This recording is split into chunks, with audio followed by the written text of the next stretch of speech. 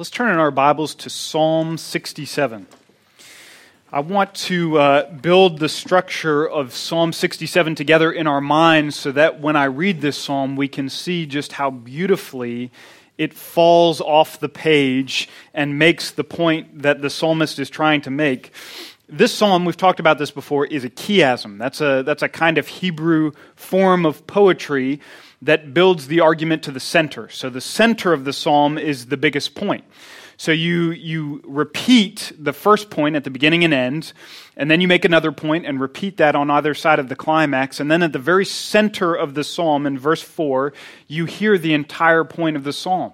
And we're going to see that chiasm build. This is not like we do in a term paper that we're writing, where in Western logic we like to build the main point at the end and then finish the paper. This is more like reading a Tolkien novel, where everything gets resolved and you still have 200 pages to read of the thing to get done. But you'll see the way it works in poetry to build this at the center. And so the Psalm 67's chiasm is, we're going to begin and end with a prayer for blessing. And then we're going to move to the next tier, and this is a prayer for all people's praise. So that's going to straddle the very center, which is a prayer for God's perfect messianic rule. We're going to see it build to this point, and we're going to see it recede from this point. And the entire point of Psalm 67, the thesis of Psalm 67 is this: God's blessing on believers becomes an attractive witness to unbelievers and anticipates joining both the believer and unbeliever in God's perfect messianic rule. Now, if I was writing a seminary paper, that's what I would say. If I was just talking to you guys, I'd say the point of this psalm is God blesses you to bless your neighbor so that all of us can live happily ever after in His kingdom. That's what Psalm 67 says. Let me read it for us. May God be gracious to us and bless us and make His face to shine upon us, that your way may be known on the earth, your saving power among all nations. Let the peoples praise you, O God. Let all the peoples praise you. Let the nations be glad and sing for joy, for you judge the peoples with equity and guide the nations upon the earth. Let the peoples praise you, O God. Let all the peoples praise you. The earth has yielded its increase. God, our God, shall bless us. God shall bless us. Let all the ends of the earth fear Him. Let's pray together.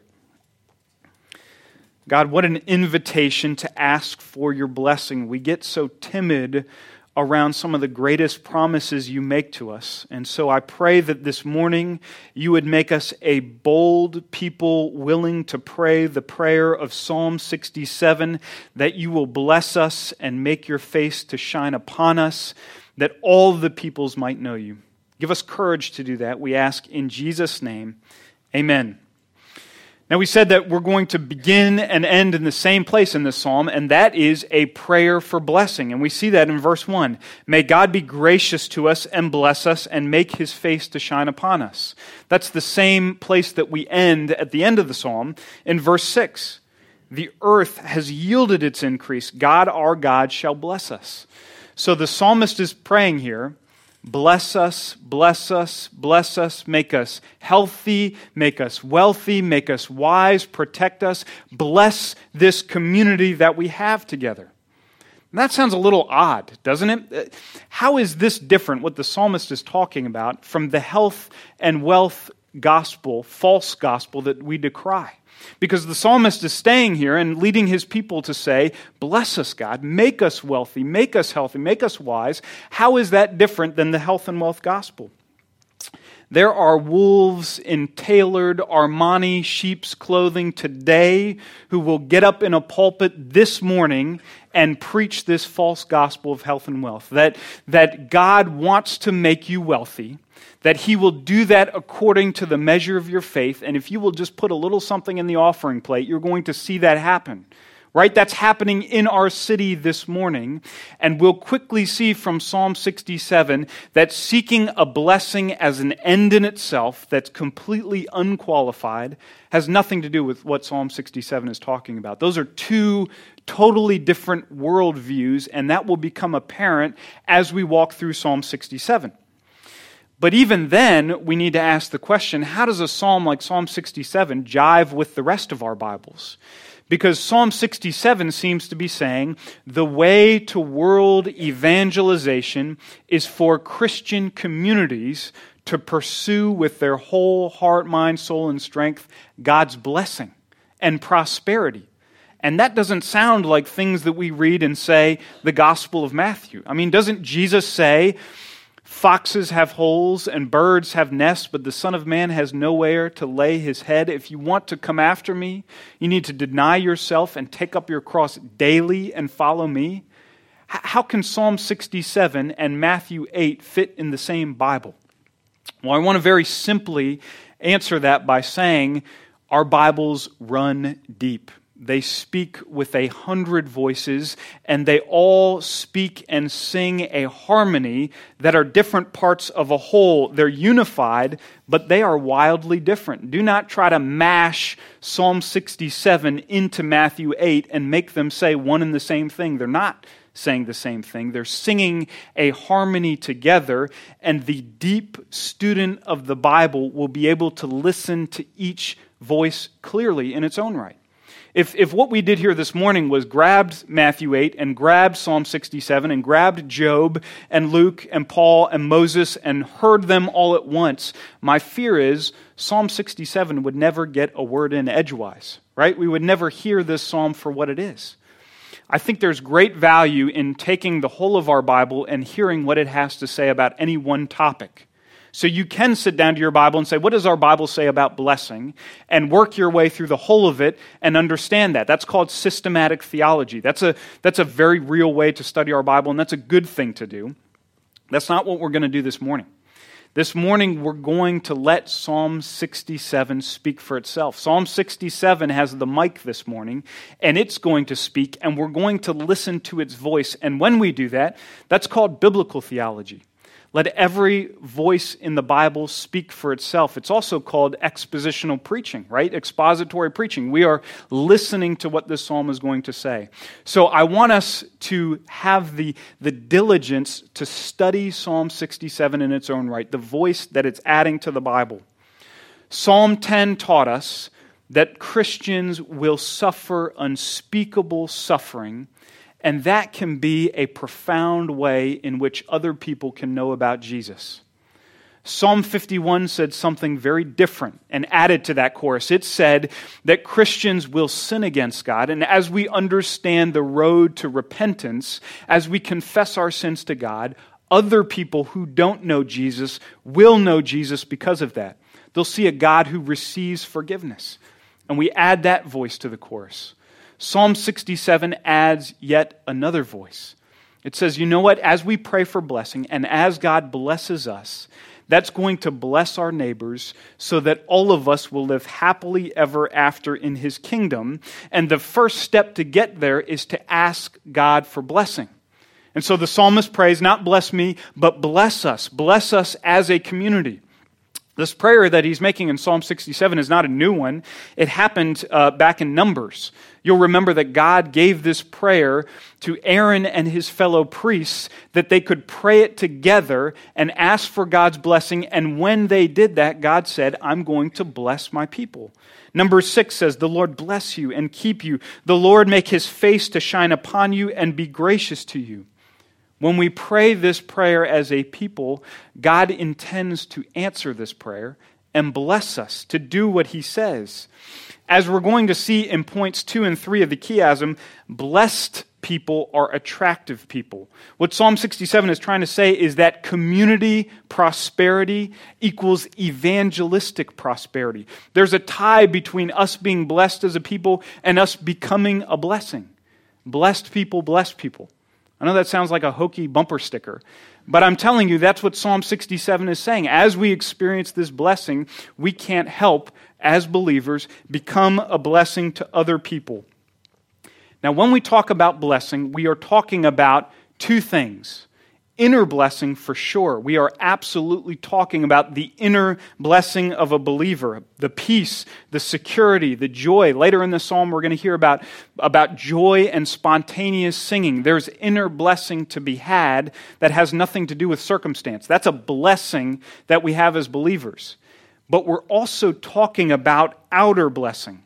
Isn't that what verse 6 is talking about? The earth yielding its increase. This is a return on our investments.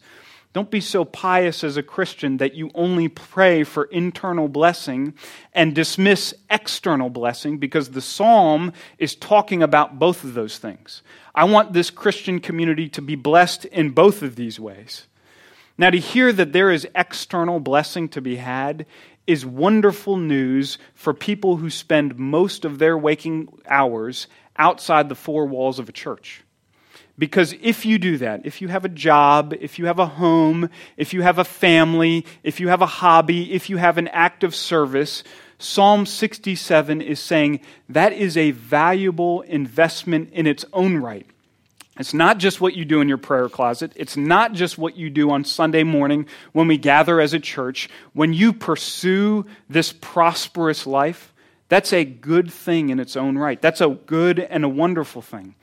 If we realize that God takes this blessing and channels it through our community of believers, it will extend to the city of Columbia and beyond, and God will use that to make us a winsome witness to people around us. That's what the movement of this blessing is doing in this psalm.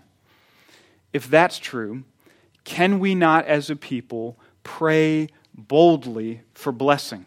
Do we do that? Can we do that? Can we pray that we as a community of people will be blessed by God internally and externally? Can we pray that boldly, knowing that that is actually an evangelistic prayer?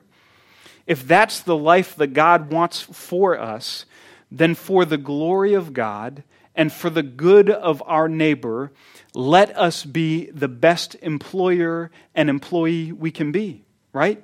Let us strive for excellence. Let us be diligent in our workplaces. Let us do all of these things for the glory of God. Let us be the best employer and the best employee we can be.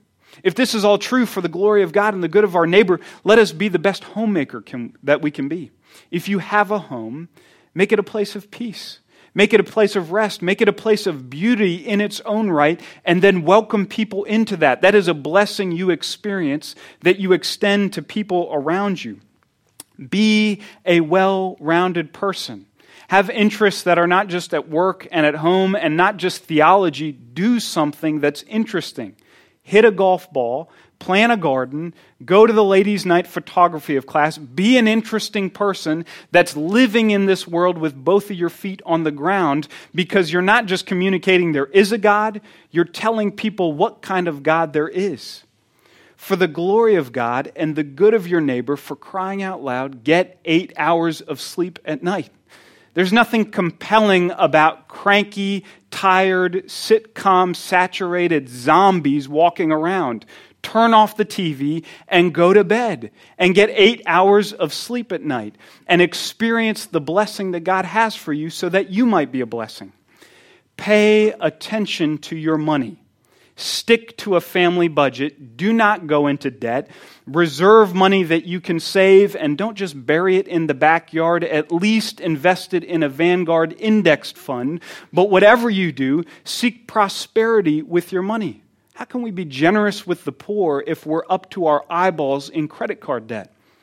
We begin to see this intuitively, that as we seek this multi-dimensional blessing that God has for us in this world, we become agents and vehicles and channels of blessing to people around us. This is not the health and wealth gospel. This is not a guarantee that according to our faith we will experience financial prosperity. Whether we make 6 figures or no figures, we can experience and strive and work diligently towards blessing. Can we not do that? No matter where the Lord has placed us, that is His calling on our life. Wherever we are and whatever we do it all for the glory of God, and we experience His blessing as we do that. Now the psalm is building. That's the beginning and the end of the psalm, that you pray for this blessing for our community, because that brings us to a very specific aim that's going to be repeated twice in verses 3 and verses 5, lest we begin to think that this blessing is for us and only us. Lest we get comfortable with this blessing and think that it's an end in its own right and it's just for us. The psalmist says twice, "Let the peoples praise you, O God. Let all the peoples praise you." In the same way that repentance and suffering can show others who God is, a community seeking blessing can point to God. If we're walking around like disembodied souls, counting only what we do in our quiet time or on Sunday morning as the real spiritual work that we're up to, how is our neighbor ever going to know that the earth is the Lord's and the fullness thereof? When we walk in this world with 2 feet on the ground, we not only tell people there is a God, we tell them what kind of God He is, and He is a God in whom the whole world is His. And He made it, and it's very good, and it's returned to Him in worship in what we do in our lives. Blessing, prosperity, peace, they all invite our neighbors around us to experience our experience with the living God. They show a neighbor what our Lord is like. And so we pray for this blessing. We extend this blessing to the neighbors around us so that we get to the center of this psalm in verse 4, which is the center of the cosmos itself, that King Jesus would reconcile the entire world to Himself and reign supremely. That's where everything is headed. That's where all of this is headed. Whether you get 8 hours of sleep at night, whether you spend time with your family, whether you work hard in your workplace, whether you speak to your neighbor across the fence about the gospel, every iota of this world is working toward this one great aim in Psalm 67:4, that the world would be reconciled to Jesus. Now, the psalmist could have said this another way. He could have said the aim of the entire world is for everybody to be converted. He could have said the aim of this world is for everybody to be born again. Now, both of those are theologically true, right? God is beckoning people to Himself. He wants people to know Him. But when the poet theologian thinks about the new heavens and the new earth, when he imagines all of the cosmos being drawn up together under the perfect reign of the Messiah, what does he picture? Verse 4.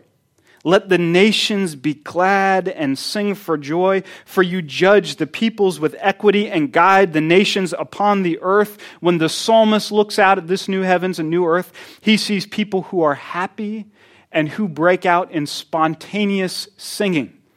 What a vision of the new heavens and the new earth. What an idea about what this world is leading to. This is the world that God intends. This is the world that God is bringing.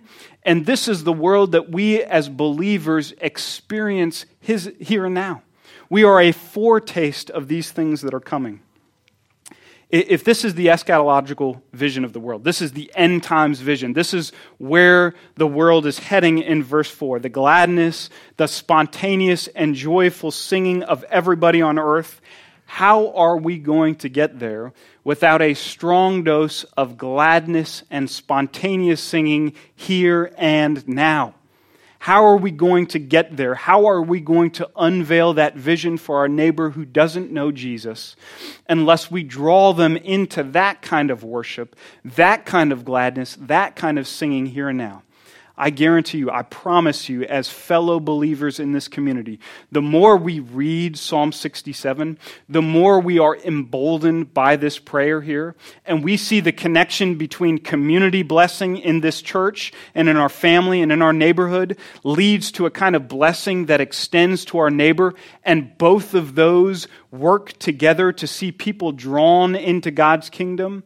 The more boldly we are going to pray this prayer for each other, and the more diligently we are going to work for prosperity in this community. Amen? Let's pray together. Heavenly Father, embolden us. We get timid around these prayers, and we need to pull out Psalm 67 and pray your words back to you, because you ask us to ask boldly that you would bless us and to protect us and to cause your face to shine upon us, that we might be a blessing to the ends of the earth. Lord, we pray and we plead for that vision, that the nations would be glad and sing for joy. We ask this in your name. Amen.